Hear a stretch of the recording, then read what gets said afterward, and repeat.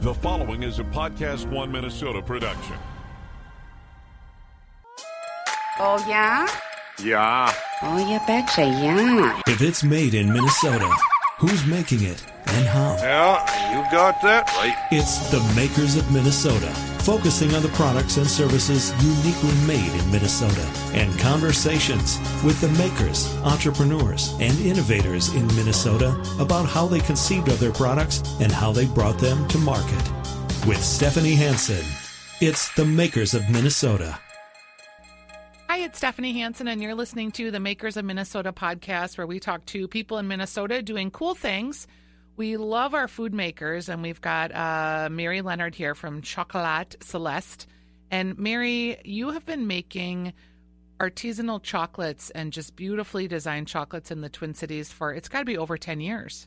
Actually, it's 17 years now. Oh, okay. So a long time. A long time. I first came across your chocolates. Gosh, I don't even know. Maybe Pat Lindquist brought them to me at some point. You are a beautiful, beautiful chocolate maker, and you've got a facility over in St. Paul. How did you get into the chocolate making business?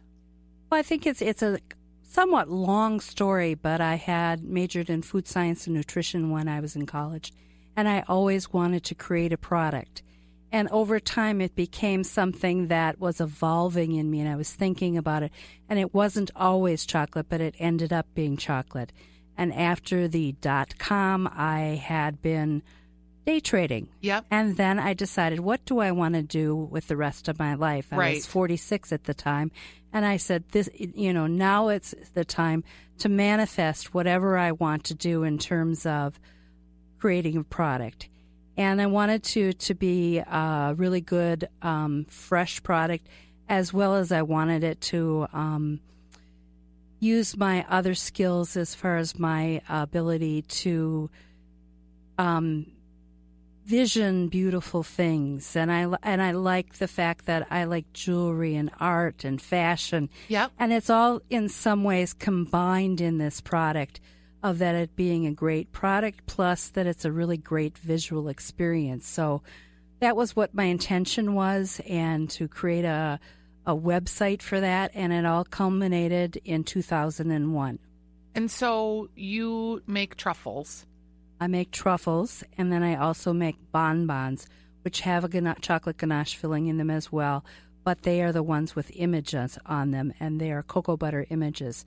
My current line has as a set of images that are simulated cacao pods. In fact, one is the flower that grows off the tree, of the trunk of the tree of the cacao plant. So when someone gets a box of your chocolates, and I buy them every Valentine's Day for my daughter, she's crazy about them actually. You're going to get like 6 or 12 or 18 or 24. I know you've got all different sizes. But they're these very beautifully designed chocolates. And I know at St. Patrick's Day, sometimes you've had infusions with local. Who was it that you worked with last year for the infused St. Patrick's Day chocolates? It was actually the year before that. I worked with Kieran Folliard with that's what it Two was. Gingers whiskey, and that was in the Christmas or in the St. Patrick's Day one, as well as there were other things that I did that year. The following year, I did Two Gingers whiskey and Tullamore Dew, and one called Hellcat Maggie. And all of them, I looked them up on actually YouTube to listen to their stories about how they were created. And each one had a very interesting backstory associated with who created it, or the story behind why they named it that way. And so I kind of played off of that with the collection I created. So you sell your product online and you have your own retail location, but you don't sell to other retailers, do you? I don't sell to other retailers because it is a fresh product. And I want to assure that anytime someone buys it, that they're getting the best possible chocolate experience. A lot of chocolates that are out there in grocery stores, etc., have preservative in them, or high fructose corn syrup as their preservative, and ours are fresh whipping cream and butter, and that we use really high cocoa content chocolate as well. And I think that it's a visual experience, but as well as that, it's a real flavor experience that not everyone in the United States is used to having.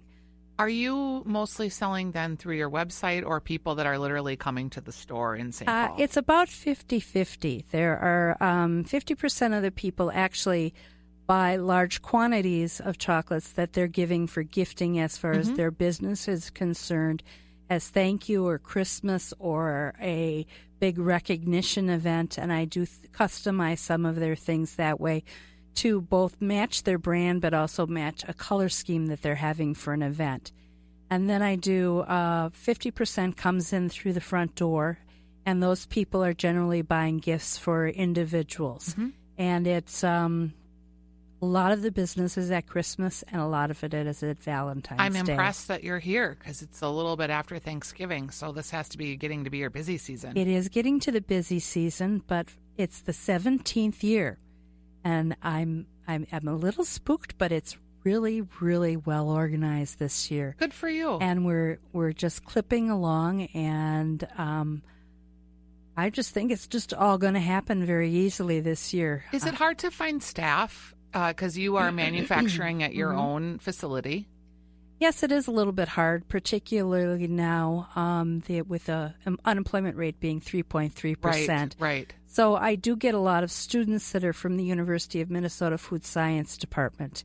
And they're not necessarily going to be in food service, but it is their first job. And then they learn from me, the process of making a product. They learn about chocolate, and they learn about equipment. I teach them the accounting and cash management and marketing. And so it's an all-encompassing experience. So I think most of them, are pretty pleased afterwards. I think that over a course of the year, they're totally different people. Is chocolate more competitive than it used to be? It feels like there's been a lot of emphasis on local and custom chocolatiers in the last, 5 to 7 years. I remember at Certix isn't a good example. You used to go in and they'd have, a couple chocolate bars, and now they've got just a huge section of it. I think that there is a huge level of competition at the chocolate bar level. Okay. Not so much as the individual chocolates. And I think that there will be, like in other things that are coming out, I think that there'll be a washout of some people as well as whether they can survive or not. Yeah. Go ahead. You can cough. It's no big deal. Oh, okay. So I can imagine that when you are at the chocolate bar level and it's a competitive environment. I think there are people that are actually bean to bar, and then there are other people that are using already manufactured chocolate and adding things to it. So there's two different camps. Yeah. And when you, from just being getting into the food science business yourself, I'm maybe just making this up, but I would imagine that being a woman was kind of an unusual thing in the day. Was it? No, I don't really think so. I think that in general, it's really, there are a lot of women that are chocolatiers, but I think what is different about it is that how you're viewed as a woman in the chocolate business versus a man in the chocolate business.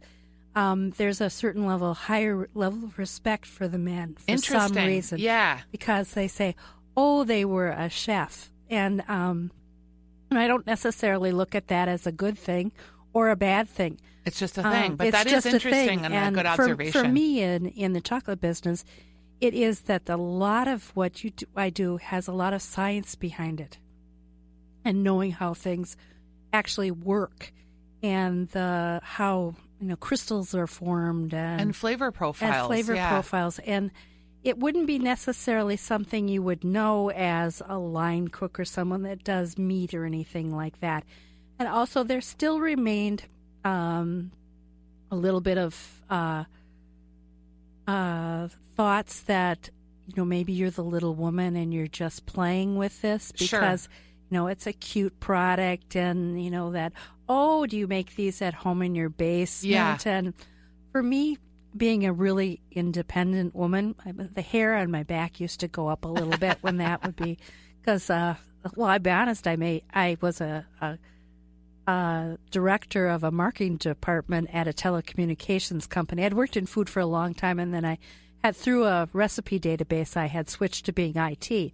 and I made over $200,000 a year. And when it came to being the little woman, I wasn't really very much of the little woman, and it was hard. It was hard. And you're seeing it right now with all the things that are happening in the news with women and prejudice and things like that. And I think it was pretty heavy when I started in the chocolate business. And I don't know if I'm older than some in the business, and I hope that those things are changing now. We talked. You're the first person to actually bring that up in this context, and I'm glad. Someone, I'll just use my husband as an example because we've had a lot of conversations about it, and he's so surprised at the level and the magnitude and how many, and I'm just not surprised at all. Oh, I'm not surprised at all. And I said, what I think is surprising to me is the level with which you're shocked. You know what I mean?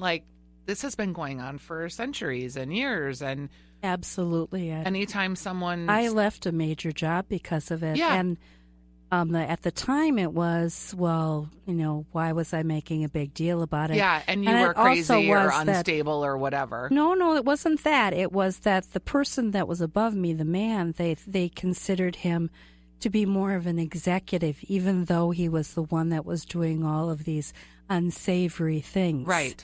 And I felt that wasn't an environment that I wanted to be in, and I couldn't convince I really didn't try to convince the person above that person who was a commissioner to have it be different. I just decided I was too exhausted from it, and I simply left. Yeah.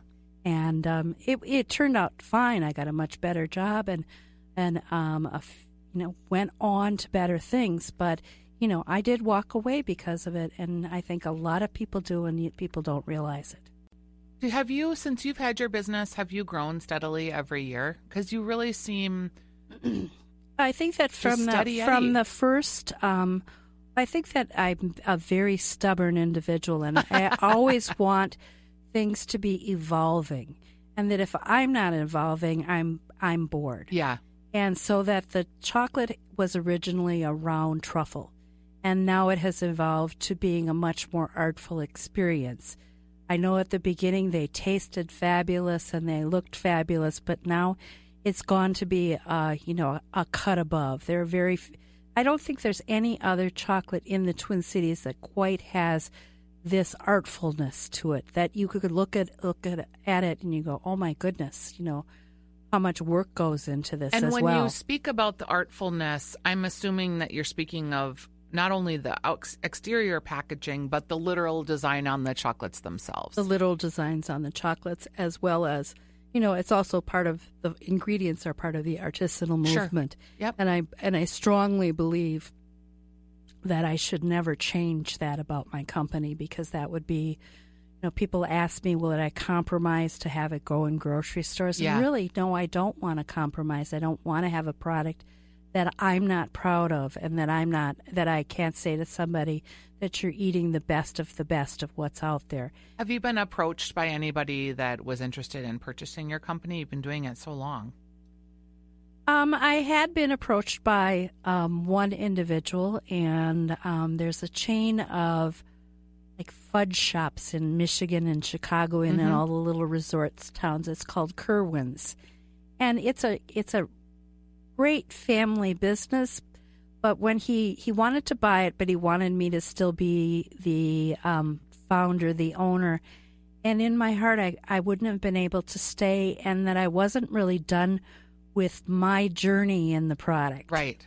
I'm getting closer to that, but I still don't think that I want to give up. That's amazing, considering that you've been doing it for 17 years. You still wake up and think, I've got a good idea for this, or wouldn't this be fun if I did it this way? That's neat. I absolutely do. Yeah. I have another line that I have in my head right now that I want to start working on in January, and it's another art experience, but it's another thing that I'm passionate about in my life. Yeah. It actually is bicycles. Oh, cute. I'm very passionate about bicycles. Do you ride bicycles, or you just I like did, them? And I rode in France a few times. Sure. And I have a Bianchi road bike that is the highest level one. And actually, the name of my company is Chocolat Celeste. And their bicycle team is the Celeste Bicycle Team. Oh, neat. Very few people know that because it's also was my dog's name. Sure. And it means heavenly in French. So you're still thinking of new ways to do things or ideas to recreate things. So the company grows every year. You don't get bored. You add more people. Social media has probably changed things in some ways. I think that it is, in some ways, more people see it. Is that good for you? Does that sell more? Not necessarily. I think it really is that your name continues to appear in front of people. I think that the one thing that sells my product the best is actually good old-fashioned word of mouth. Yeah. People that have tasted it, that have liked it. For example, this year at Christmas, I have a lot of new big customers that came from the fact that they had gotten it as a gift. And so, and that they want to give something that their important person in their life will not only love the flavor taste of it, but will also love the look of it too. So there have been, there's very little time in my life ever that I'm not thinking, and that I'm not visualizing and ideating something. Yeah. I think that people wonder about me actually when they meet me, and they wonder where my eyes are. And this has been since I was born. Where is she looking? And it's always that I'm looking up or in another direction because I'm visualizing something. In fact, my mother took me to a doctor, and everyone told her that she had to because of the problem that I had with my eyes. And I still do it to this day. And it's that I'm thinking about or visualizing the next step or what I want to create. And it's unusual, and people wonder about it, but it's me. What percentage of the sales that happens for you in a year happens at Christmas and Valentine's Day? It's about 60%. So it's the majority of the business is at Christmas and Valentine's Day. And then you're trying to, you could keep... I actually started creating what Christmas would look like I started last May. Okay.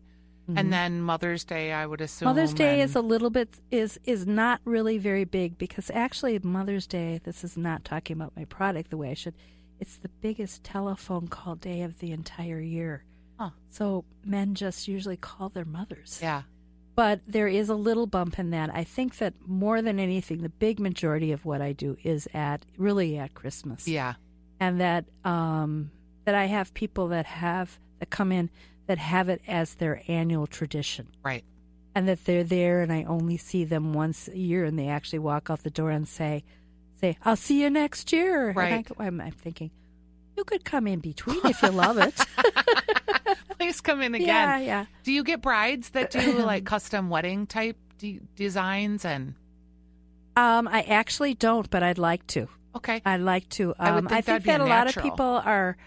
I'm terribly honest. I shouldn't be this way, but a lot of people start with the wedding cake, and after they've seen the cost of the wedding cake, they go, "I can't do anything else."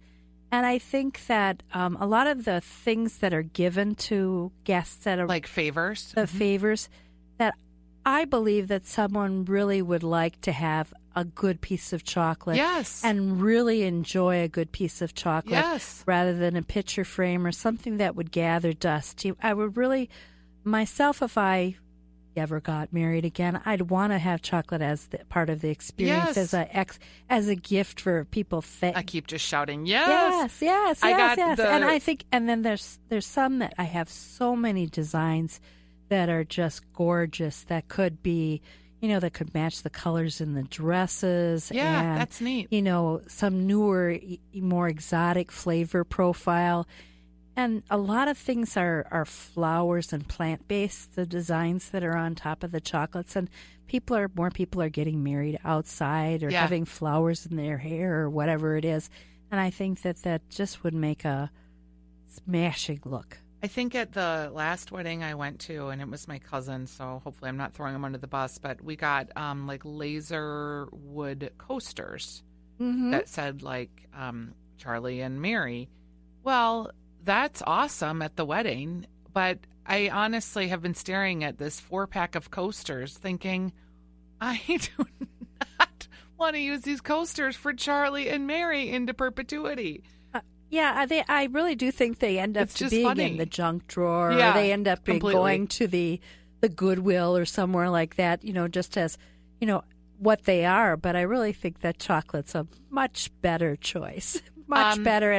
And I think it's everybody likes it. There's no one that's, comes in and says, oh, I hate chocolate. Yeah. You're kind of in a strange location. You're off of Cretan Vandalia, and you have this giant billboard that you bought a couple of years ago. Yes, I love my billboard. Well, tell me about that, because that seemed like a pretty big marketing statement to put a huge billboard on University Avenue with an arrow. Well, one of the things that is happening in the food market and the breweries, et cetera, is that they're located in a lot of industrial zones. And I think I was a forerunner in having my For sure. business in an industrial zone. And people say, well, why are you located here? And there's a very good reason why I'm located there, is that if I was in a mall, I wouldn't have control of the humidity and the temperature at which everything is made. And so that I have actually a factory there that I welcome people to come in, and I also often take them to the back to show them the conveyor belt and the tank. And I really can control my environment there. And then I'm luckily in an industrial zone that I have a fabulous postal carrier that stops by every day for the packages. I'm near the distributor that I buy chocolate from. Right. The dry ice company is across the street. And the other part was that I wanted it to be in a central location between Minneapolis and St. Paul, just like KSTP is. Right. But it is that you could get off the highway, buy a box of chocolates, and get back on the highway. And that if I, courier to downtown Minneapolis or downtown St. Paul for a business gift, it's a reasonable price. Yeah, so that seems like it's been a good location for you. It's a very good location, and there isn't a lot of other things going on that distract from it. I'm there making chocolate, and that's what I love to do. And I also spend a lot of my life there. And I live on Cretan Avenue. I shouldn't announce that, but I live of 2.5 miles from work, and I don't get on a highway to get to work. Oh, that's nice. And if I forget something, or I want to, work on a chocolate, and then I have a stage that has to go through to melt or something, I can go home and walk the dog and come right back. Yeah. Are there other local chocolatiers doing like bar chocolates that you think do a good job? I'm really not that familiar. There are two.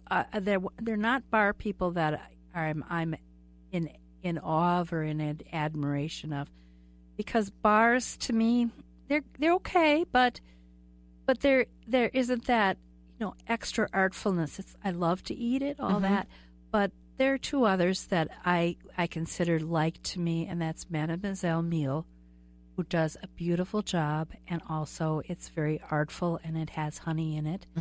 And then St. Croix chocolates. Those are the three of us I really consider to be real chocolatiers. When you travel, do you go to chocolate places, or Yes, I are do. you constantly on the quest? Tell me about one of the places you went that was memorable to you. Well, the most memorable was actually I went to Perpignan, France, and I went to every chocolate business in the town, and that everyone had a little bit different style to it, and their packaging is much more simpler, but their variety of flavor experiences. In France, in particular, most of the chocolates are dark chocolate, and I just love that experience that has the extra fruitiness to it, and that you can I can combine it with some wine in it. It's a third experience, and I love that. And I have plans to visit Barcelona, and I've watched some of the creations that occur in chocolate businesses in Barcelona, where they're maybe creating an entire, landscape for an event that's all in chocolate, and the chocolatiers have a lot of things are in the shape of Spanish tiles with carving in them. And Beautiful. They and then that their Barcelona at this time and in the past has sometimes been a little bit more dangerous in terms of tourism and things like that. But that you can go to a chocolate shop and you actually have to ring a doorbell to get in, and that it's just a absolutely fabulous visual experience. And I have a doorbell.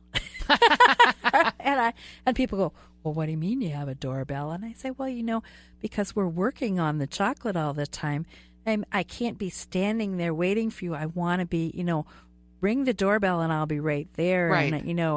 And come back and see what I'm doing. And, and it's like a greeting. And it's like a greeting. And also I feel like because it's so much a part of my life, it's in some ways my home. Yeah. And, I want it to be that people are greeted right and that it looks perfect. And it's just something in me. So, but I've also traveled. I went to New York City and went to nearly every chocolate shop as well.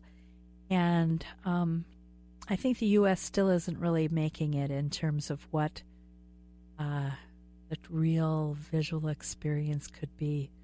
There was one chocolatier when I first started the chocolate business, and it was named Richard, and it was from Paris, and they had little tiny drawers in each one of the boxes that would be little tiny pieces that all had images in it. And the one drawer would be fruit, and one would be liquor, and one would be spices. Pretty. And it was just, phenomenal. And that I would like to create something more in that line as well. That was like a complete flavor experience. Yeah, like a premium line or something. Yeah. I love that idea. Yeah. And then I also have another dog. I named this after my dog as well. I have another dog, Coco, and the other line was going to be Coco Celeste. And that would be one step above. Yeah, I can see that there might be different grades. Yeah. Particularly as the foodie consumers getting more sophisticated and educated. Well, thank you for being my guest today. It was really fun to talk with you about your chocolates, and happy holidays. And this will air during the holiday season, so people can come to Chocolate Celeste. Do you want to give your address out? And it is 652 Transfer Road. And that's in Transfer St. Paul. Road is Cleveland Avenue. So you can ring the doorbell, or you can always go online to at chocolateceleste.com. Thank you. Thank you.